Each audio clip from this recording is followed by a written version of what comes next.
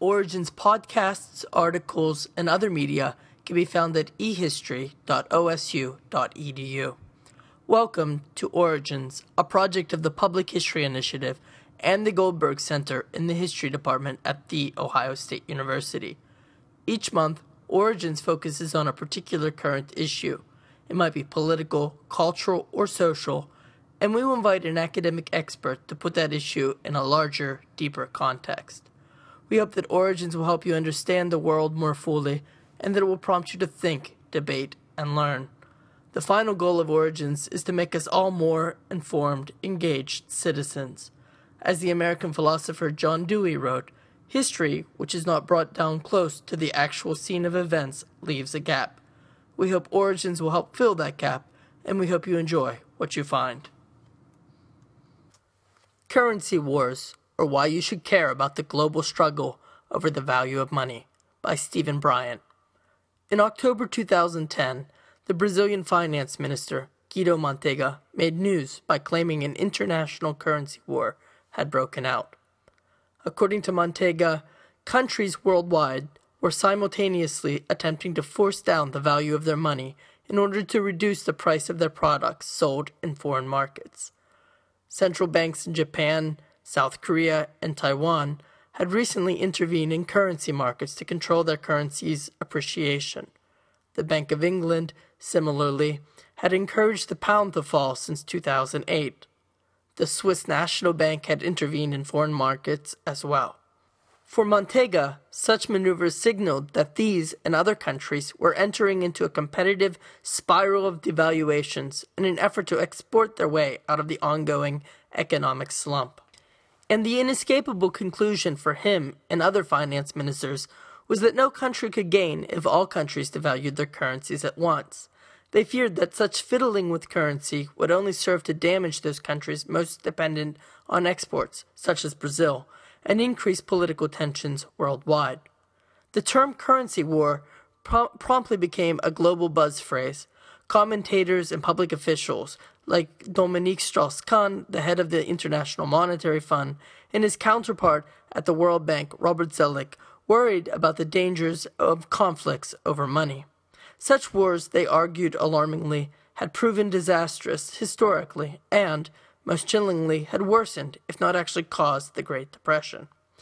Despite the hyperbole, currency wars, as described by Mantega, where the world's leading economies race together to depreciate their currencies, are in fact exceptionally rare historically. Currency manipulation and selective devaluations to promote exports, growth, and employment, however, are not. Nor are the fears of established economic and political powers that perceived up-and-coming rivals will unseat them from their economic thrones. Since the end of World War II, the United States has enjoyed the exorbitant privilege of having the dollar as the world's default currency, and the U.S. government has held the position that it is the responsibility of other countries to adapt to the perceived needs of the United States rather than vice versa. As then Secretary of Treasury John Connolly put it to European officials critical of the inflationary effects of the U.S. currency policy on their own economies in the early 1970s, the dollar is our currency, but your problem. International tensions surrounding the currency competition and the dollar's privileged status were apparent at the G20 summit in Seoul in November 2010. In advance of the summit, the U.S. Central Bank, the Federal Reserve, announced that it would be purchasing government bonds in a maneuver called quantitative easing. This policy entailed multiplying the number of dollars in circulation in order to buy these bonds, with an end result of depreciating the dollar relative to other currencies. It also meant that excess dollars would likely flow to foreign markets such as Brazil, China, and Korea, adding to price inflation and financial instability in those countries unless they acted to block the inflows. In addition, the Obama administration hoped to use the Seoul G20 summit to wage its own form of currency war by applying pressure on China to increase the value of its currency, the renminbi, and thus indirectly cause the dollar to depreciate. The U.S. had long argued that China itself was a currency warrior, which had fired the first shots in the money wars by consistently undervaluing its currency. Rather than addressing this highly sensitive political issue directly, the U.S. administration sought to establish new international rules requiring countries to limit their trade surpluses. Effectively, such rules meant that surplus countries like China would have to institute policies to cause their currencies to appreciate relative to the dollar. American officials hoped that this would increase U.S. exports, growth, and employment without the United States having to make economic or budgetary changes of its own. The idea that other countries were to be charged with ameliorating conditions in the United States has been at the heart of U.S. international currency policy since the 1960s. In particular, it mirrors American proposals concerning its trade deficits with Japan in the 1970s through 1990s. Not surprisingly, the U.S. proposal went nowhere in Seoul. Countries ranging from Germany to Brazil denounced the effects on their own economies of the Fed's quantitative easing and dollar depreciation. Chinese officials joined in, short-circuiting U.S. efforts to build consensus on pressuring China. But in the media and political parlance, here were the rumblings of the onset of a global currency war. The appeal of depreciation. Historically, depreciating one's currency relative to other countries has been a standard tool in seeking to promote economic development. This was true in the late 19th century when the rising powers of the age, such as Germany, Japan, Russia, Argentina, and the United States, sought currency systems most favorable to exports and domestic growth. It was true in the 1970s and 80s, when the United States devalued its currency relative to Japan and West Germany. It is true today when China intervenes to keep its own currency from appreciating. In broad strokes, depreciating currency aids exporters and industries that rely on exports by decreasing prices of exported goods in foreign currency. Depreciation also makes goods imported from foreign countries more expensive in local currency, thus discouraging the purchase of those goods from abroad. There are copious examples of the negative economic effects when money appreciates in value. Appreciating currency, which damaged exports, helped spark the economic crises in Thailand and the rest of Asia in the late 1990s and Argentina in the early 2000s. Various studies have found that currency appreciation played a role in Japan's lost decade of the 1990s, either by itself or by promoting Japanese attempts to combat appreciation that, in turn, led to Japan's asset bubble of the late 1980s and the subsequent bust. Rapid appreciation of the yen relative to the dollar since late 2008 has exacerbated the effects of the global economic crisis for Japanese companies and industries relying on exports. Today, countries on the periphery of Europe have found themselves constrained by a euro that was designed for the German economy and is currently too strong for these countries to expand exports and bolster their economic growth. Indeed, countries such as Spain, Ireland, Portugal, and Greece have found their ability to reinflate their economies in response to the current financial crisis limited because, as members of the Eurozone, they've been unable to devalue their currencies. Similarly, in the 1930s, many countries in Europe and elsewhere found themselves having to take austerity measures that only worsened their ongoing depressions in order to support fixed exchange rates with gold. The more important exports are to a given country, the more damaging currency appreciation can be. Brazil, which relies heavily on exports, has seen its currency, the real, appreciate by some 40% over the past 2 years. Brazil has also seen its exports contract at the same time that the appreciating real has attracted inflows of foreign capital, adding to fears of financial instability and inflation. It is thus not surprising that it has now begun to implement new reserve requirements, taxes on foreign exchange transactions, and other measures meant to stop the real's appreciation. Appreciation and depreciation work a little differently for the United States, which saw its manufacturing jobs largely shipped overseas in the 1980s and 1990s. There, the issue of currency value is more one of political optics than a matter of economic life or death. Past depreciation of China's currency has had little effect on U.S. exports. In China, most U.S. products compete against European or Japanese ones, meaning exchange rates with the euro and yen are more important. There are also relatively few Chinese and American products that compete against each other in third countries. The two countries simply produce different goods. And if U.S. firms decide to move their factories from low-wage China, they are more likely to go to lower-wage Southeast Asia than they are to return to the United States.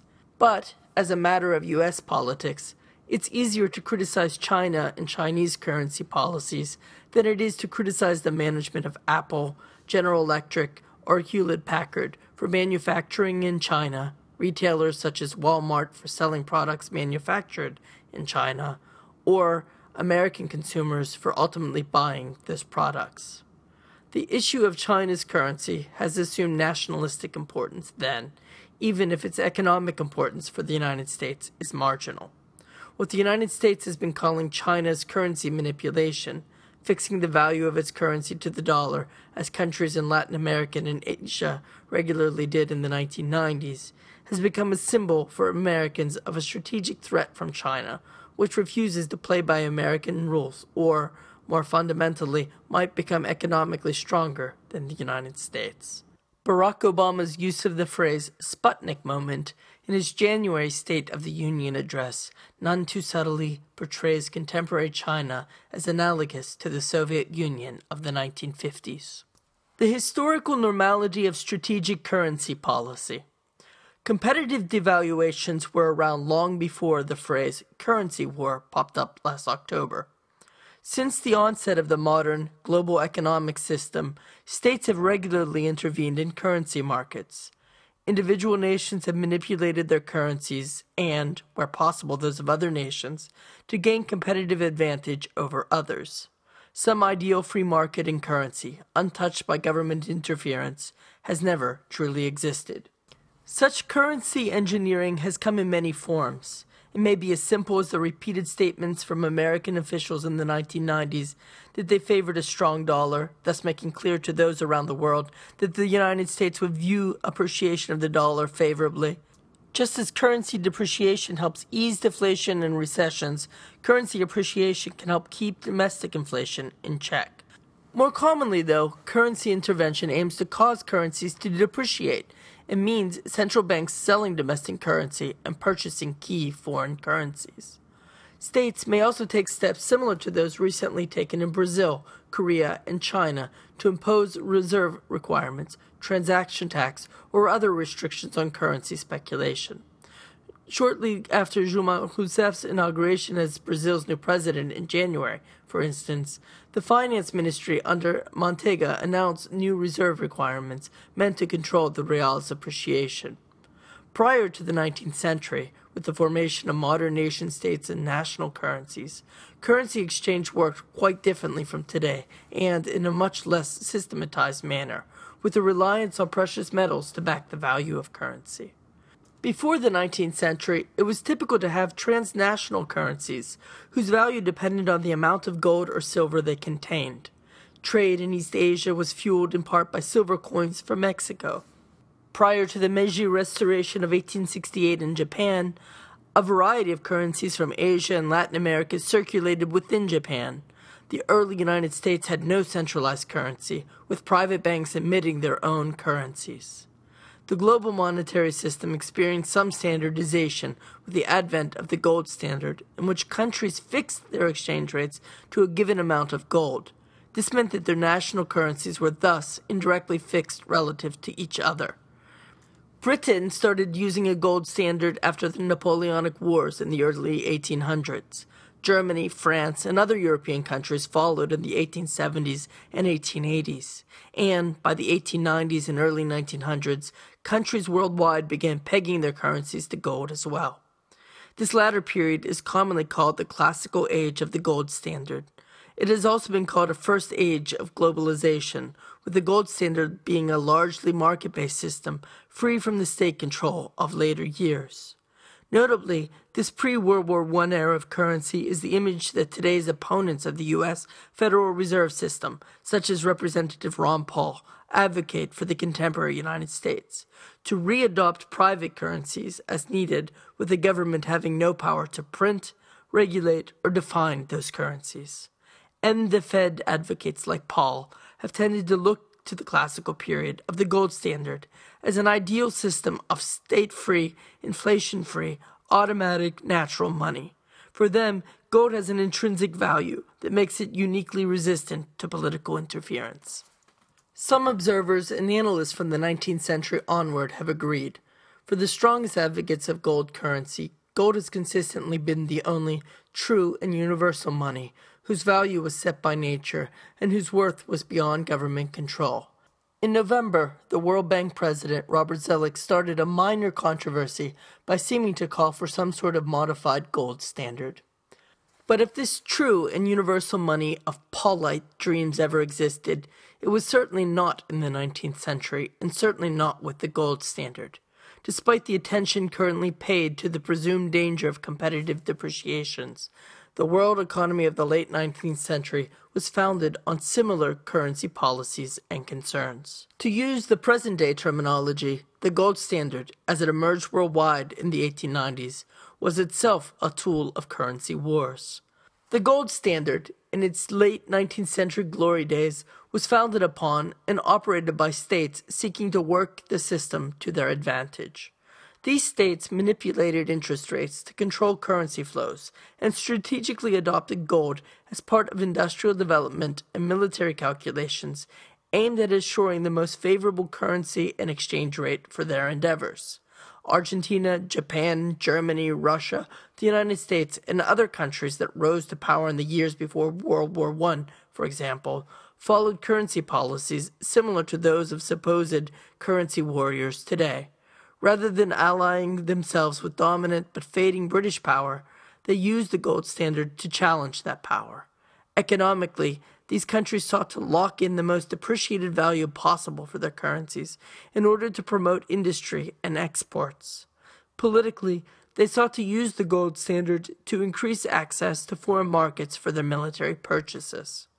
At mid-century, the ideology of English liberalism dominated global economic thinking, with ideas of an automatic, laissez-faire gold standard and a flurry of free trade agreements. However, all those countries striving to compete with the British began consciously to follow a developmental strategy advocated originally by Alexander Hamilton in the United States and Friedrich List in Germany. This strategy focused on government intervention in currency and other economic matters in an effort to build each state's economic might and wealth. This approach became dominant worldwide in the late 19th century. In the face of a severe U.S.-European economic depression from the 1870s, the liberal orthodoxy had fizzled. Depression and deflation from the mid-1870s to the 1890s made economic growth and an end to deflation the dominant economic concern. In most countries, this meant a wide range of government measures to keep their currencies from appreciating.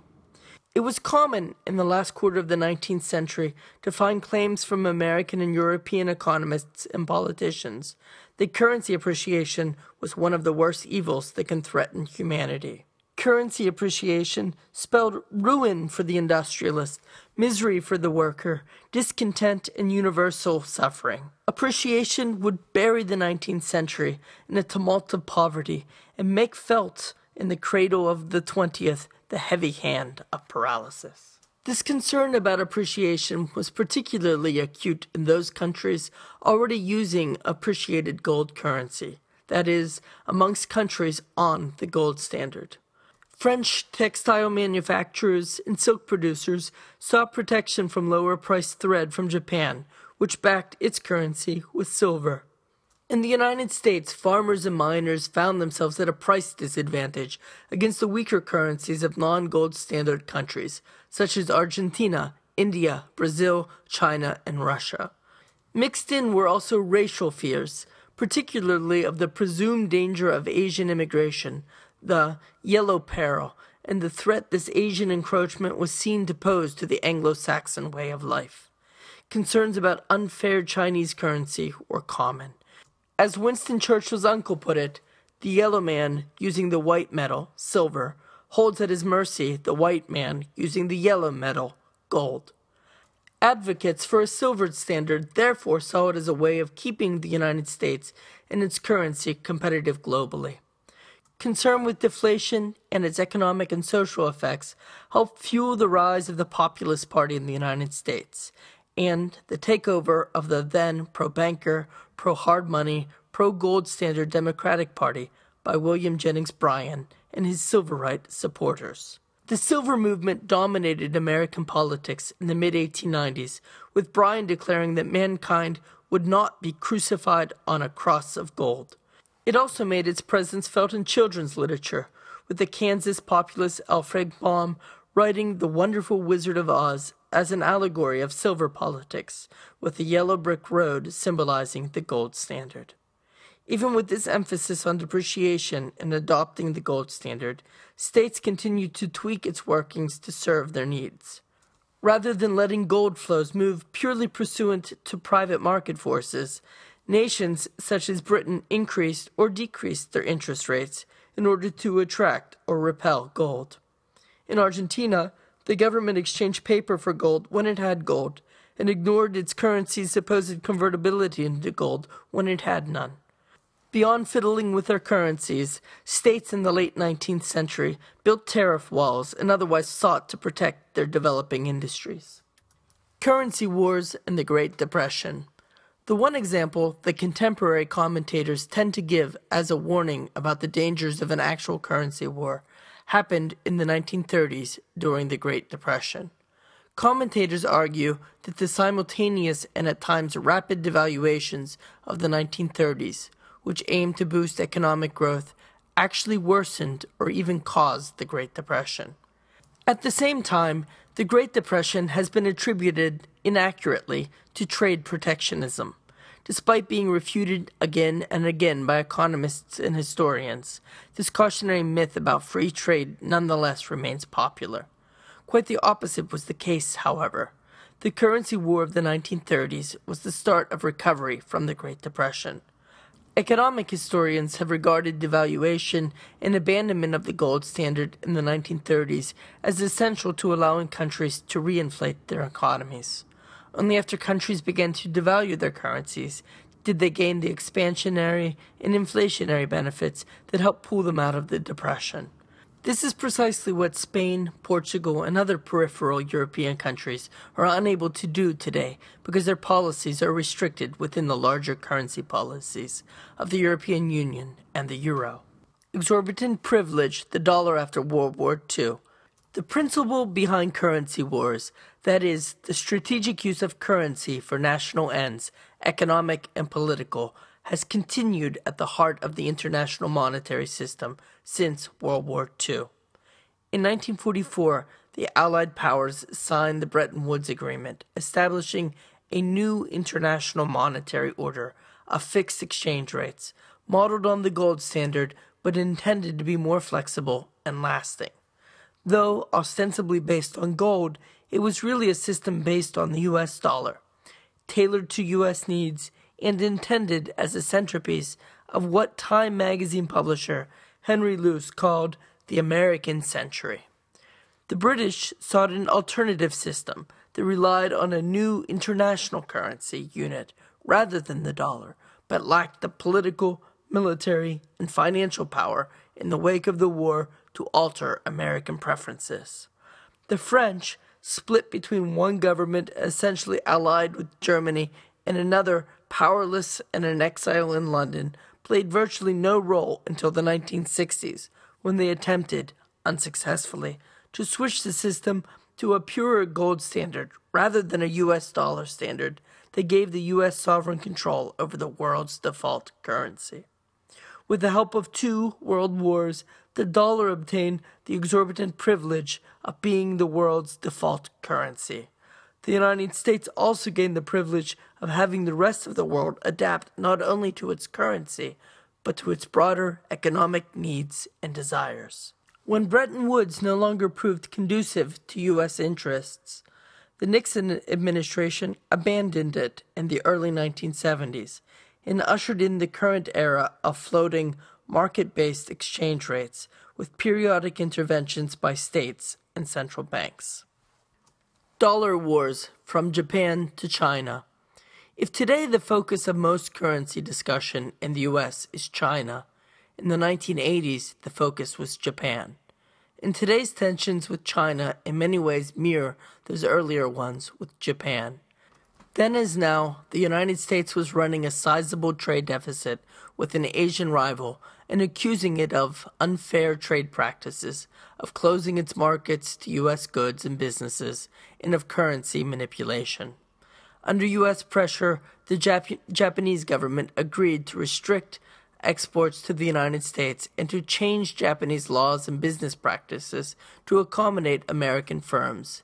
Japan also agreed to loosen its monetary policy in order to increase domestic consumption, which U.S. officials imagined would mean greater consumption of U.S. goods, and to deregulate its financial and legal markets to accommodate U.S. firms.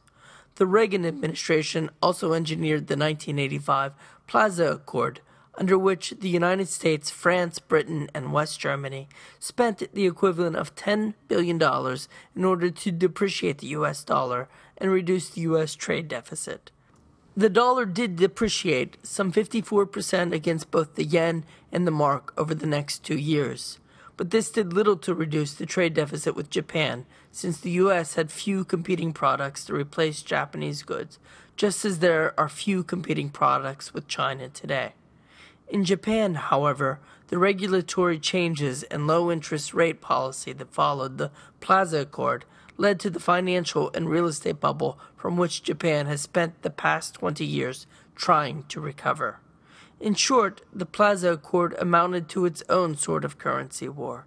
If the United States won relatively little, the clear loser was Japan. In China today, this episode is viewed as a cautionary tale, and its moral is not to make economic policy changes in response to foreign pressure. History has taught the Chinese that it is more important instead to promote one's own needs and interests.